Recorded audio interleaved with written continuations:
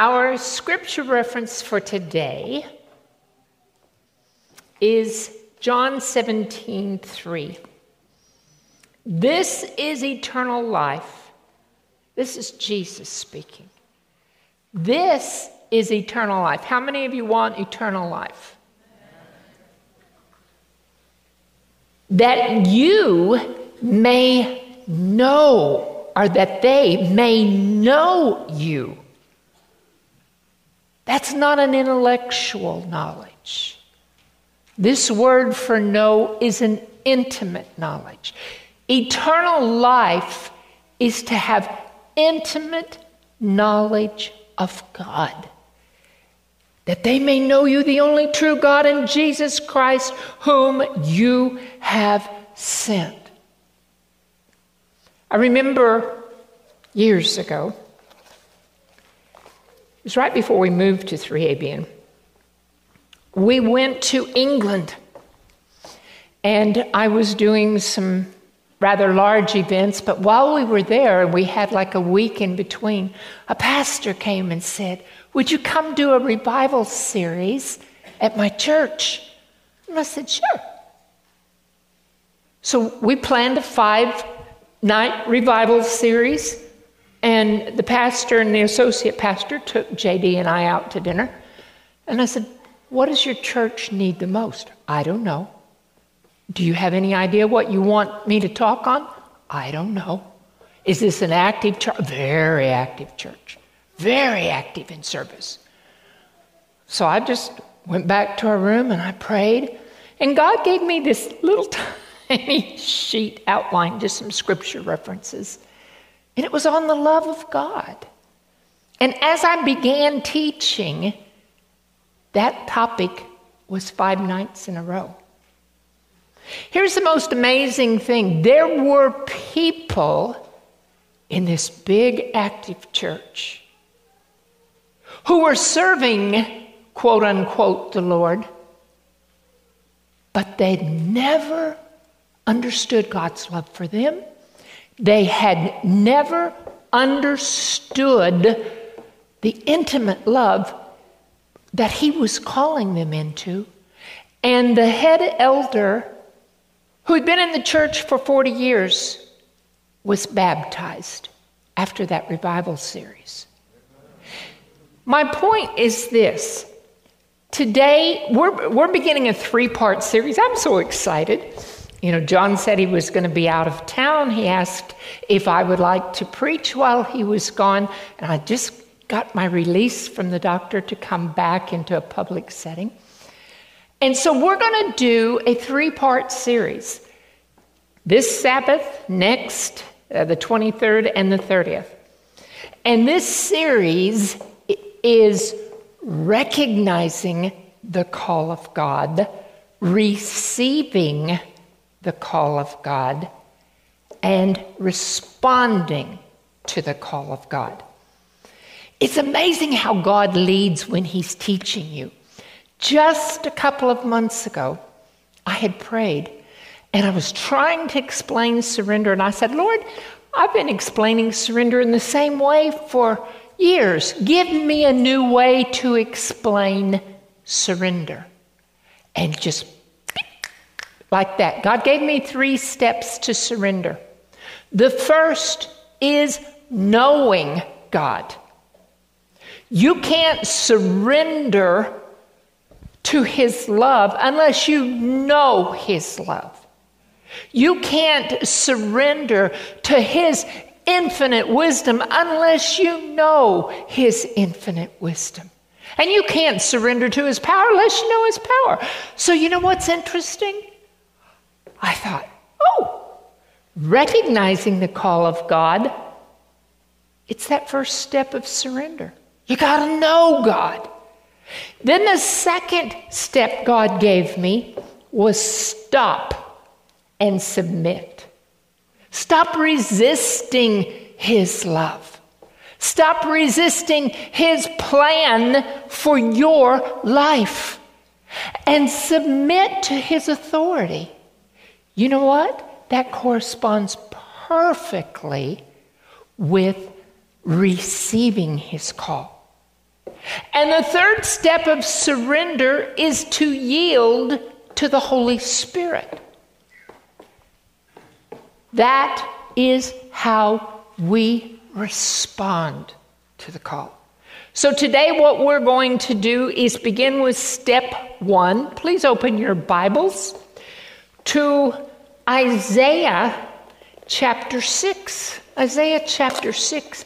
And we will begin with this first step of knowing God so that we can recognize his call. And I want to tell you, God's call is to everyone.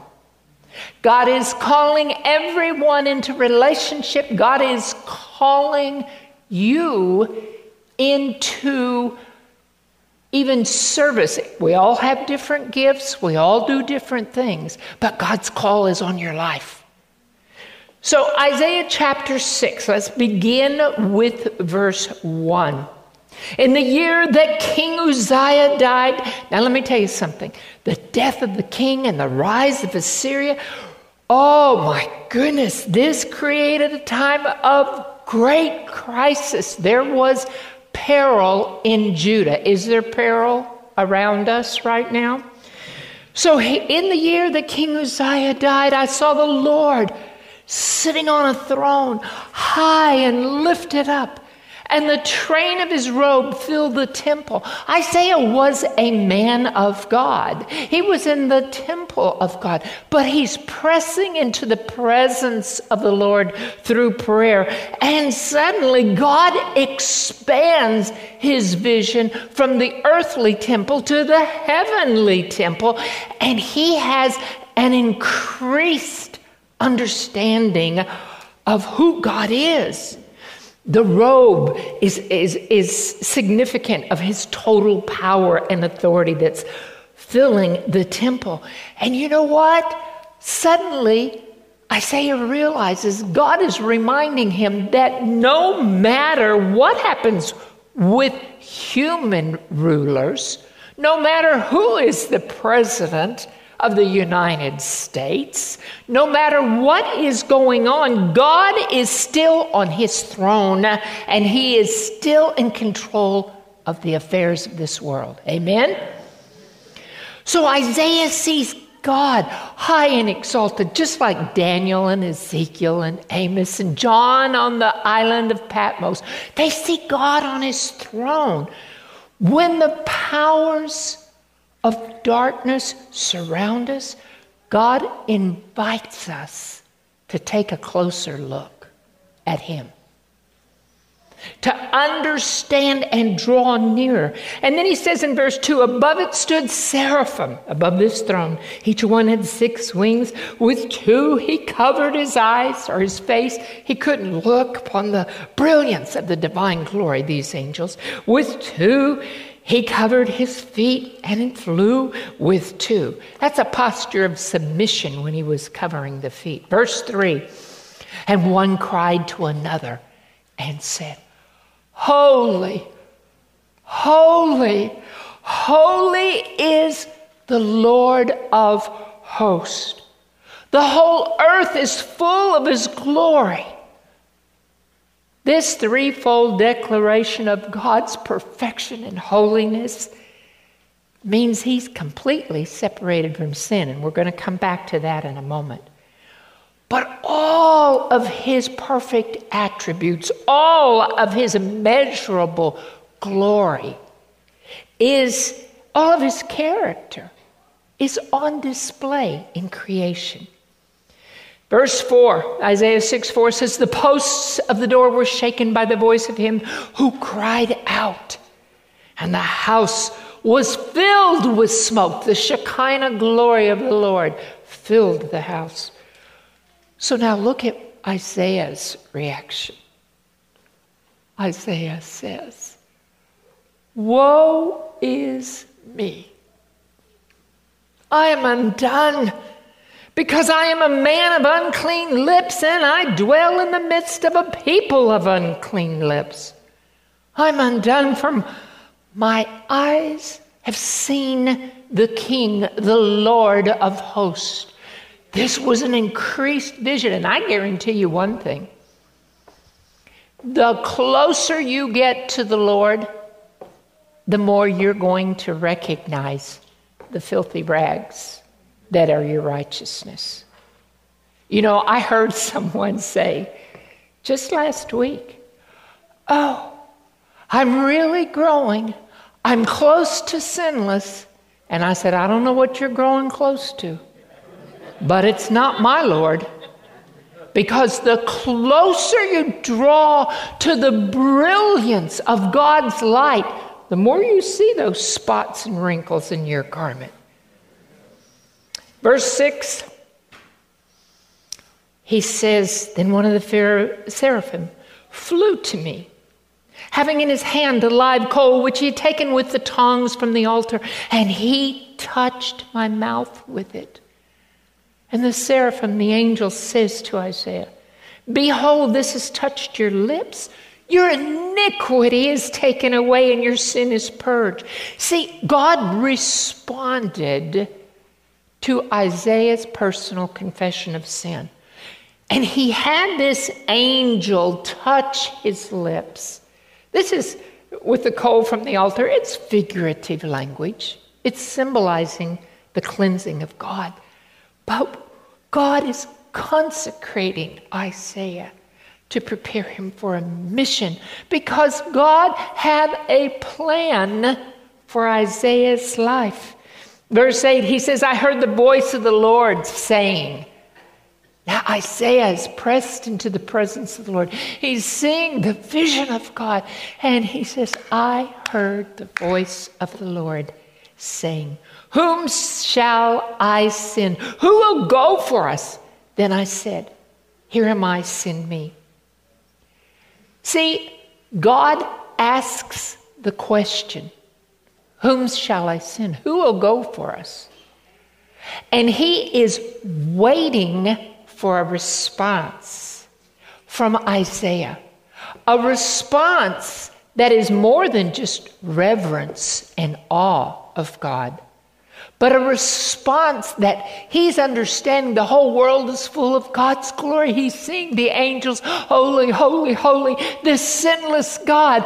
And Isaiah his love is just beginning to well within his heart. God is waiting for a response motivated by love. God's never going to force you to do anything.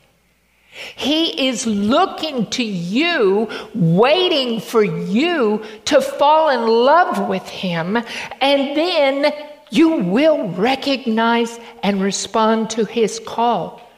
See, Isaiah saw God in a completely different light. And not only was he in awe of God's glory and love, but he was humbled. He was completely submissive at this point, had total trust and appreciation for what the Lord had done. And his heart recognized that there were suffering people in the world who needed to know the love of God that he knew. It's just like Eric prayed today. "Oh Lord, I'm afraid for the people that I love that don't know you." He recognized God's call for help on earth, and without hesitancy, he wanted to receive that call, knowing that if he yielded to God's leading, that God would empower him to respond to the call. We have to first recognize the call before we can receive the call. We have to people receive the call and don't respond to the call. But it's all got to do with the steps of surrender. You've got to know God to recognize his call. You've got to stop and submit to his authority to receive the call. And you certainly have to yield to the leading of the Holy Spirit to respond to the call. So let's look at what's going on in the church today. You know what? A.W. Tozer, a Christian writer, wrote, if the Holy Spirit were removed from the church today, 95% of what's going on would continue. However, if it had been, the Holy Spirit, had been removed from the church of the New Testament times, 95% of what happened would stop. People would notice the difference. I don't know that we'd notice the difference today. Why? Because there's so few people that are truly surrendered. We don't allow God to be in charge of our conversation and our conduct. Some of us busy ourselves with Christian service. But I saw a recent survey of pastors. And 70% of those surveyed said they didn't really have a prayer life. What? How can you pastor if you don't have a prayer life? If you don't have a prayer life, you don't have an intimate relationship with the Lord. Because communication is the relationship. Some people feel defeated. They don't know where God is. Some feel like they've hit a wall, that there's a barrier between them and God. And there's a lot of lukewarm Christians in the Laodicean church that love the things of the world, and they're just flat apathetic about their spiritual condition. You know, I remember when, back in 2002, somewhere around there, I felt like I had stopped in my progress with the Lord. And I'm praying and I'm saying, Lord, you know, He taught me to exalt His word. He taught me to press into His presence with prayer. He had taught me how to surrender. But suddenly I realized all these wonderful things that He's showing me don't always happen in my life and daily activities. And it's like, Lord, what's wrong with me? Why can't I get to the next level? And God showed me. How many of you have ever prayed and you get a picture in your mind while you're praying? Anybody? I got a hand up there. Thank you. I don't want you to. I was at one church and I said, and God gave me this little prayer vision, and this lady came up to me afterwards and said, who do you think you are? Ellen White? Okay. But it happens a number of times when I'm praying that God will give me a picture in my mind. And what I saw was I was running, and there were these huge steps leading up into the clouds.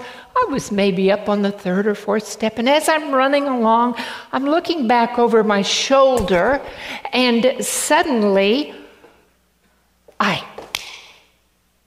hit something. And what God said to me was, I will soon explain to you the wall that you're hitting. Woo! It was like, yes, that's what's happening. I'm hitting a wall. And the wall was actually the step. It was the front of the next step. But just God saying that to me helped me. And it took weeks, maybe not more than 2 weeks. But I'm praying and I'm saying, Lord, explain that wall to me. And finally one day He says, the wall that you are hitting that's keeping you from advancing is the wall of self-preservation. Do you know that's what's keeping you from advancing? You want to hold on to things in your life. We all do this. This is called the human condition, that we hold on to things in our lives that we won't surrender to God. Let me ask you this question right now. Ask yourself this question. What hinders me from total surrender? What hinders me? Repeat after me. What hinders me from total surrender. Make that a prayer. Ask the Lord, what hinders me from total surrender, Lord? Identify it. Help me to give that up. You know, I had my own Isaiah moment as God was leading me through when I got pressing into his presence and I suddenly understood God a whole lot better than I had, and I knew God was calling me to Christian ministry.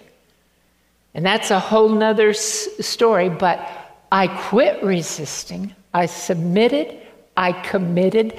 I followed the leading of the Holy Spirit, and God uses me in spite of all my shortcomings. So let's look at recognizing the call of God. How do you recognize the call of God? Well, you've got to know the Lord first. As I said, God is calling all of you into salvation. Now, what I'm going to share with you, you may have heard me share before, because we're going to lay a foundation. We're going to talk about God's immeasurable love, his infinite wisdom, and we're going to talk about his power. But if you've heard these verses before, don't tune out. If you're tuning out, that shows that you're not ready to surrender. You know, we need to focus on, Jesus said, this is eternal life, that they may know you, Father, and that they may know me. When we fall in love with God, when we understand how much he loves us, and his love will awaken a love in us. We love him because he first loved us. So recognize and know his immeasurable love. God is love. That's what 1 John 4:8 says. What does that mean? God is not loving. God is love. It is the essence of his being. He can't, and let me tell you something. Love is totally separate from sin. Love cannot sin. God is love. He is perfectly holy because his love separates him from sin. That's just what holiness means, to be separated from sin. You know, when the Bible says God is a consuming fire, I used to read Hebrews and I'd get to that and I'd go, oh, my knees would be knocking. And I'm thinking, he is a consuming fire. His love consumes sin. That's why you and I can't stand in the presence. No human can stand in his presence without Christ's robe of righteousness, because the brightness of his love, the holiness of God, we'd just go, would be vaporized. But this is something that we have to understand about God, is that everything about God flows from the essence of his being, love. Even God's wrath is rooted, his holy wrath is rooted in his love. You know, sometimes people say, oh, the God of the Old Testament was an angry, wrathful God. He's so different than the God of the New Testament, the God of love.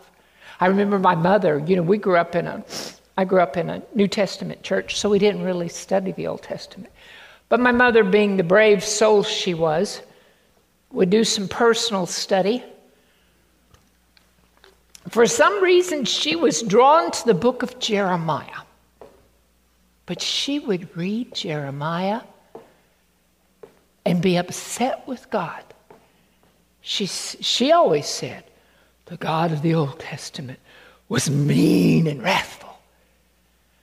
And I grew up loving Jesus, but being afraid of the Father. Somehow, my image of the Father was like he was up there looking down, gonna zap me any minute because I did something wrong. See, my mother read the Old Testament through the wrong lens. When I started studying, Jeremiah prophesied for 40 years, telling these people, God says, if you don't straighten up, this is what's going to happen. If you don't straighten up, this is what's going to happen. Can you imagine if you had a child who was born and you reared them till they lived with you till you're 40 years and they never listened to a word you said? That's what was going on. These people were so rebellious. So, I think about when God sent Jonah to Nineveh. They heard the message once and they repented. And God relented on what he was going to do to them. But his own covenant people didn't. What about us? Anyway, you look through, as I studied through the Old Testament, studied on the covenants, oh my goodness, I realized how generous, how patient, how kind God was. And when people say, oh, you don't find grace in the Old Testament? Yes, you do. Oh, the word, my favorite Hebrew word is hesed, Hesed.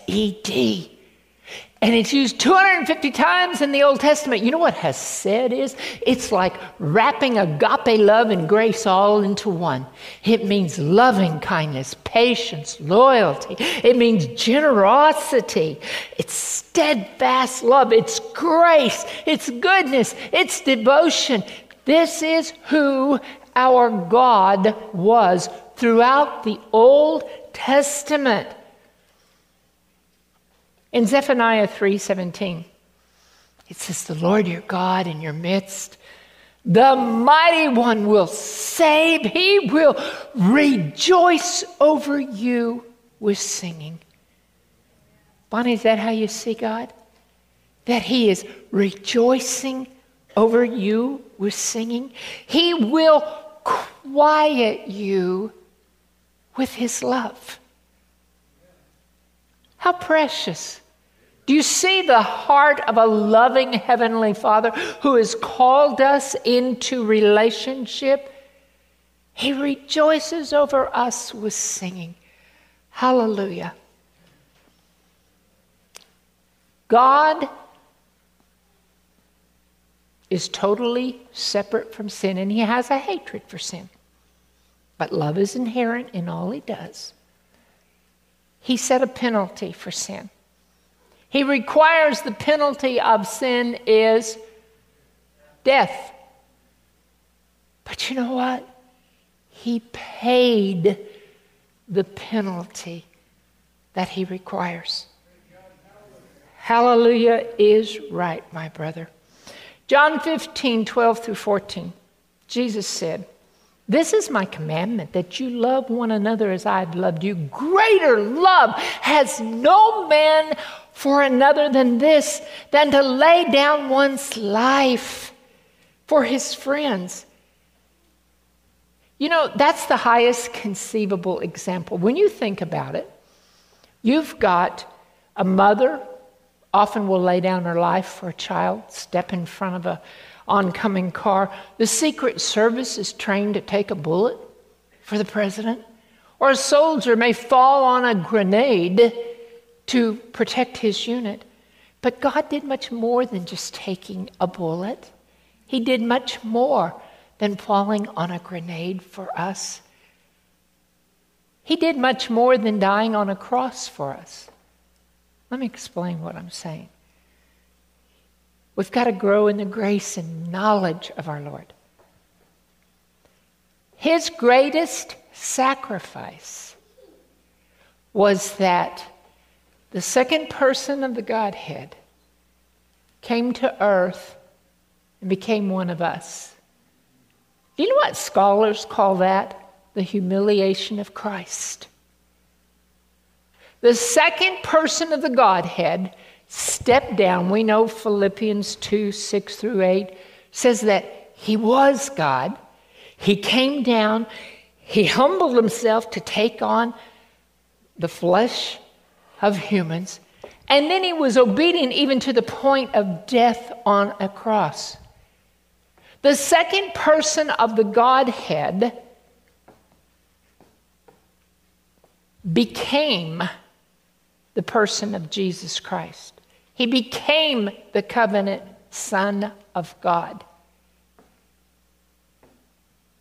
And when you think about what he did to humble himself, to take on our flesh, because you know what he's done?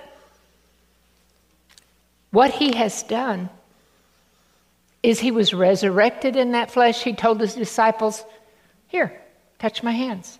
See the nail scars. He ascended in that flesh, and the angel said he will come back in that flesh. So the second person of the Godhead limited his physical, how can I say it? He limited his physical presence. That's why he can't, he told the disciples when he was going back and they're going, oh, don't leave us. He said, hey, it's better for you that I go away because then I can send the Holy Spirit. And the Holy Spirit, turn to Ephesians chapter 3, verse 16. Ephesians 3, verse 16. Because when you think about this, it is so hard to wrap your mind around the idea that our Creator God, the Bible says all things were created through Jesus. He is the Creator God. When it talks about begotten, God didn't birth him forth from his bosom. Begotten is a covenant term. Begotten is a term that is used once he got to earth. In Hebrews 1, the Lord says, today I have begotten thee. It's a covenant term for a unique sonship. But listen to this. Jesus can't be everywhere at once. He lives in our hearts by faith. It says Ephesians 3:6. Paul's praying and he says, I pray that you'll be strengthened with might. How? Through his Spirit in your inner man.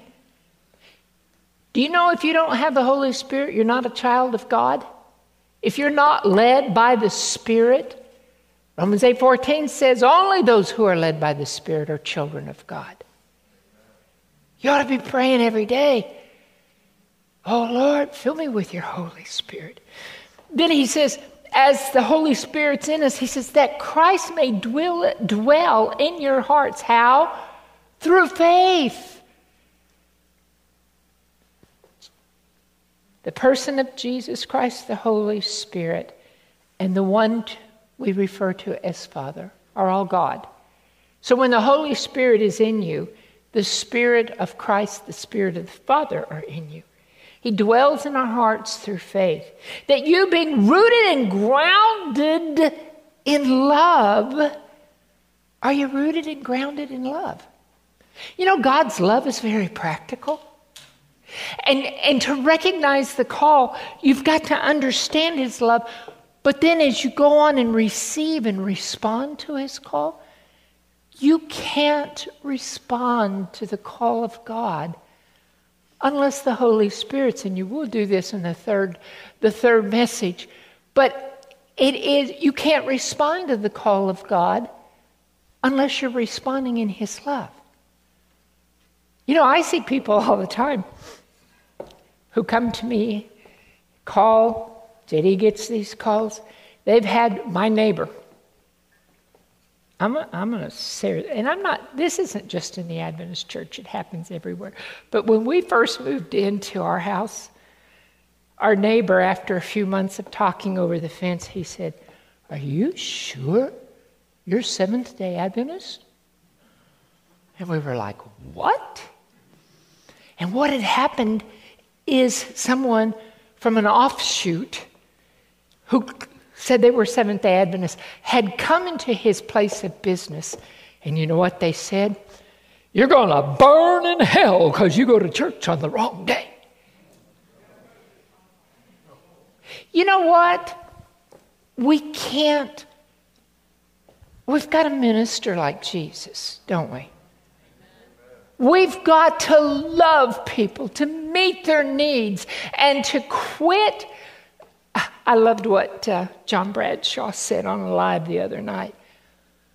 He said, get over yourself. You're not as important as you think you are. Somebody had called in thinking, that, because of the vaccines, my neighbors are doing this and that because I'm an anti-vaxxer. He said, get over yourself. See, God can He can finish the work without us. Amen. It's our privilege that He asks us to be a part of it. But He goes on and He says, if you're rooted and grounded in love, you'll know what's the width. That's how it extends to all people. The length, how it extends to all time. The depth, how it extends. His love extends to the lowest conditions of the heart. And the height of His love that extends to heaven. God came to earth to become one of us, to save us from the penalty of sin, to save us from the power of sin, and eventually to save us from the presence of sin. Let me ask you, some people feel like if you mention the commandments that we're being legalistic. Do you realize God is a God of boundaries? He even gave boundaries to the ocean that said you can come this far and no further. But God gave us His 10 commandments because they're inside the ark, because they're the foundation of His government. His government operates by love. And the 10 commandments are the commandments of love. The first 4 are love for God. The other 6 are love for one another. And these are boundaries for us that will have a path, a large path in which we can run and yet find freedom, a law of liberty, freedom from sin, freedom from that mistrust. And this gives you an idea. Just listen. This gives you an idea why God gave us commandments. It's not because He's trying to put a stop to all the fun in your life.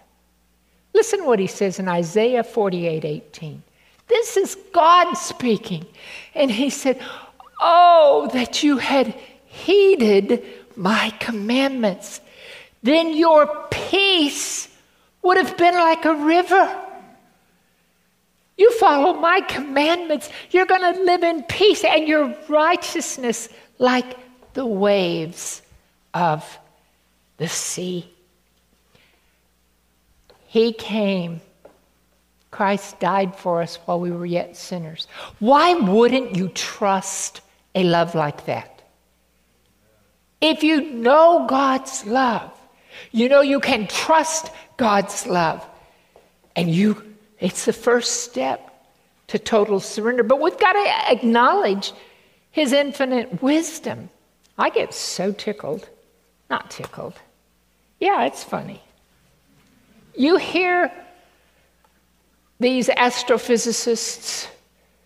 It's funny and it's sad. I shouldn't say, but you hear these astrophysicists, philosophers, these people who talk like what they know is so much more than the simplicity of the Christian God, the Hebrew and Christian God. They act like they've got it all figured out. God said in Isaiah 55:9, my ways are higher than your ways. My thoughts are higher than your thoughts. There's no scientist, there's no philosopher, there's no theologian who's ever going to figure out God.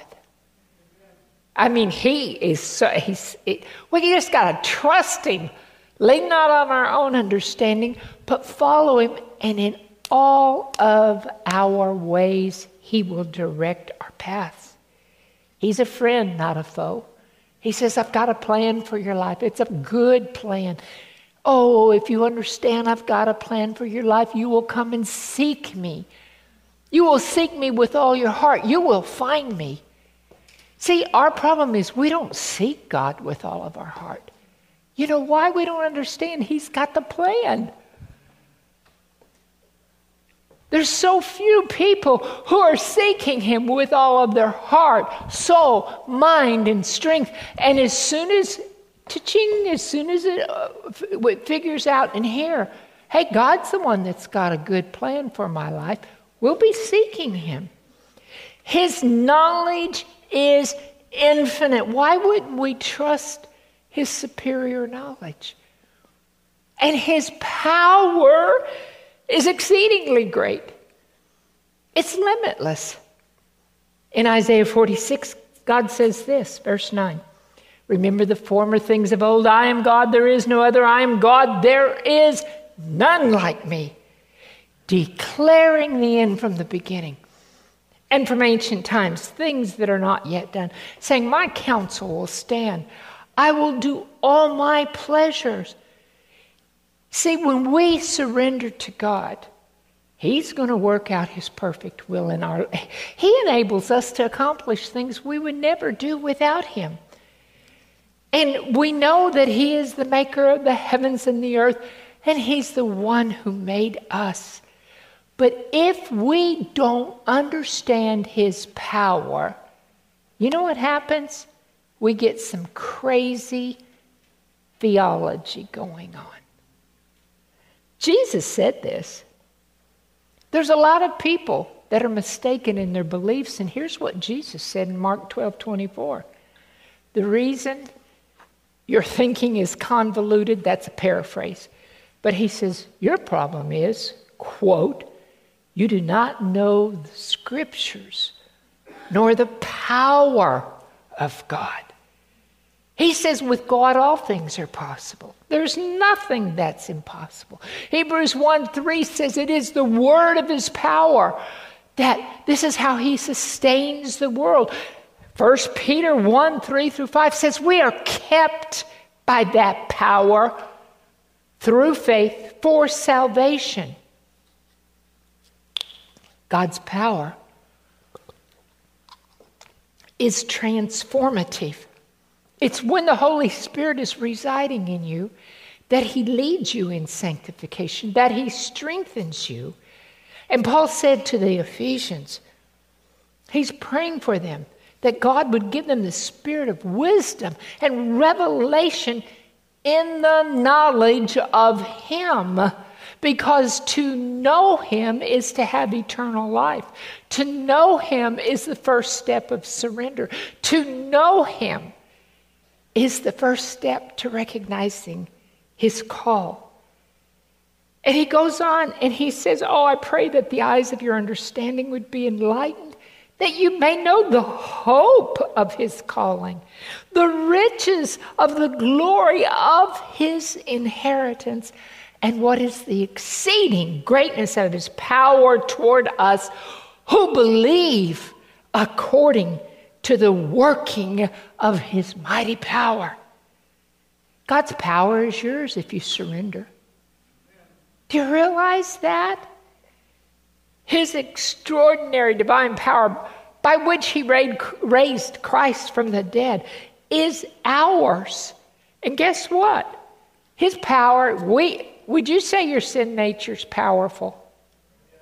Oh yeah.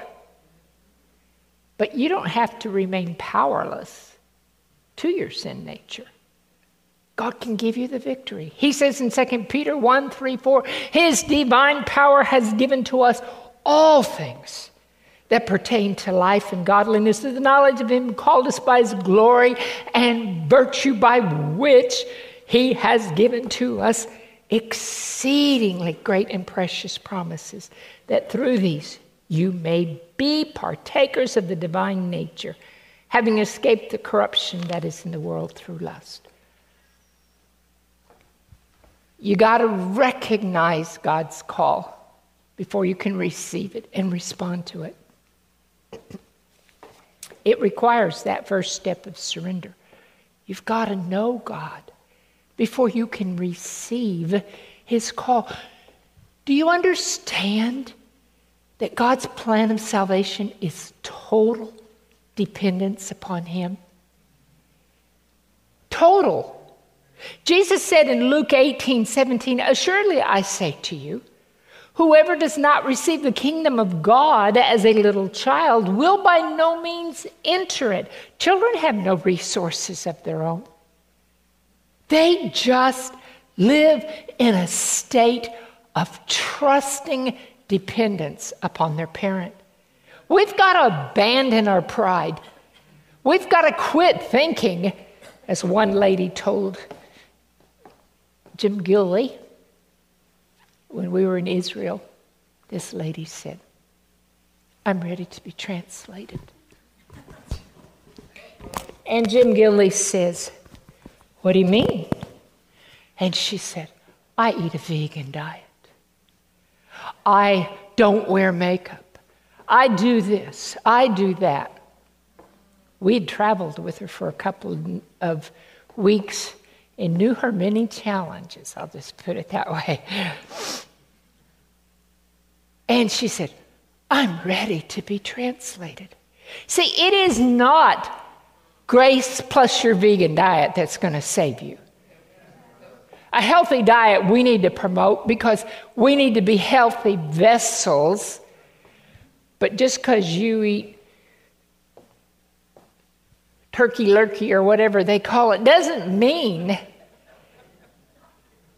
that you are any more a candidate for salvation than I.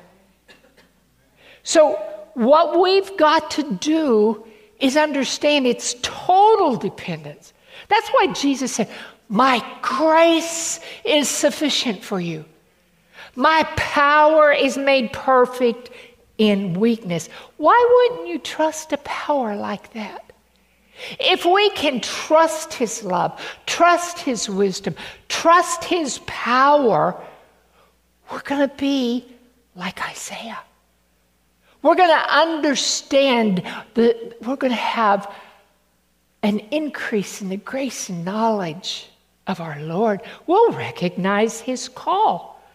We'll stand in awe and reverence of His immeasurable love, His infinite wisdom, and His exceedingly great power. And like Isaiah, when we see the Lord high and lifted up and understand who He is and how much He loves us, we're going to recognize our own sinfulness.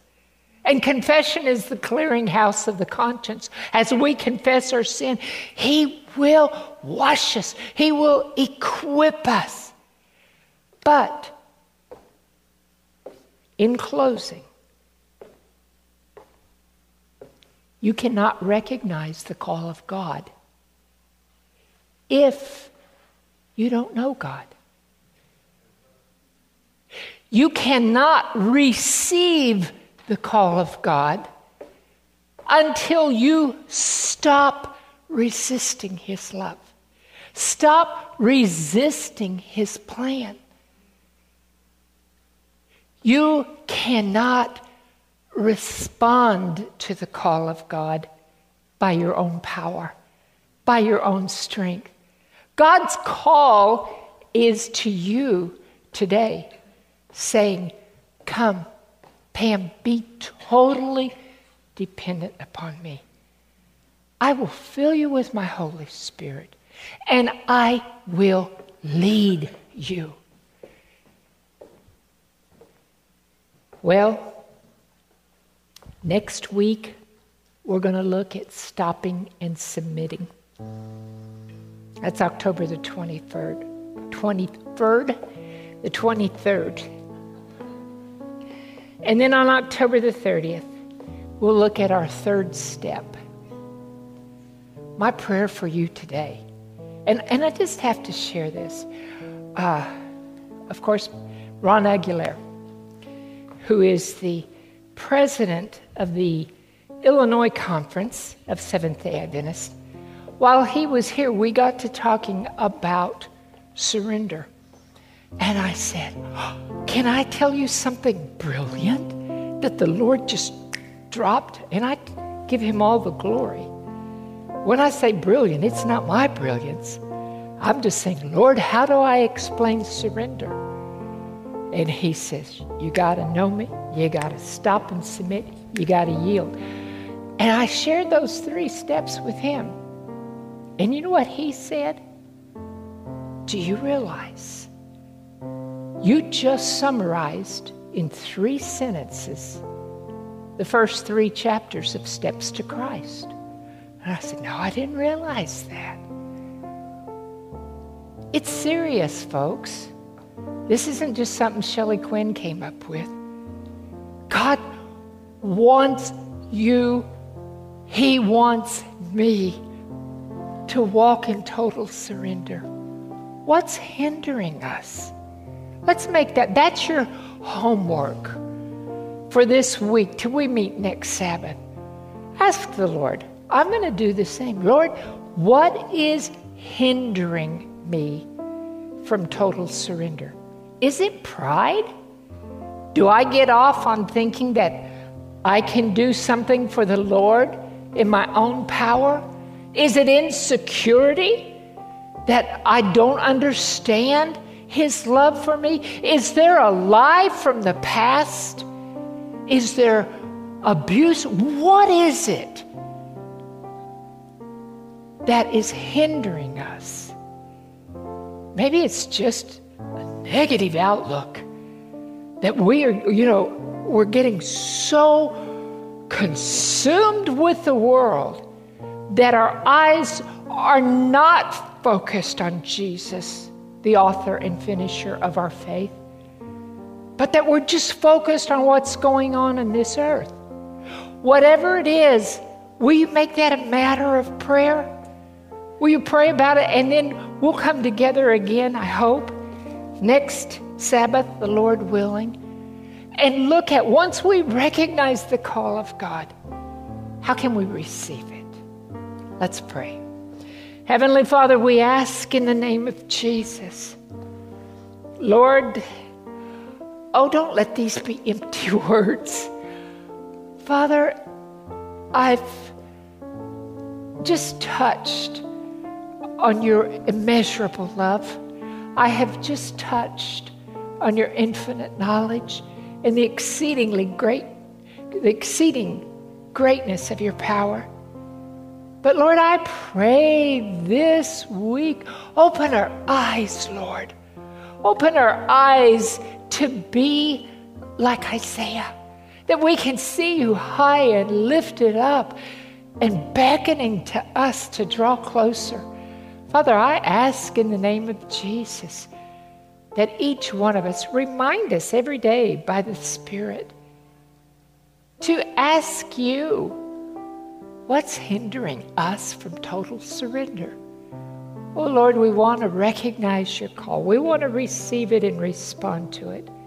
And we know that you are anxious to empower us to do all of this.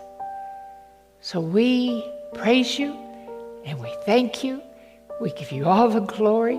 And Lord, we're expecting something wonderful to happen in our lives because you are the God of hope and you fill our hearts to overflowing with hope by the power of your Spirit.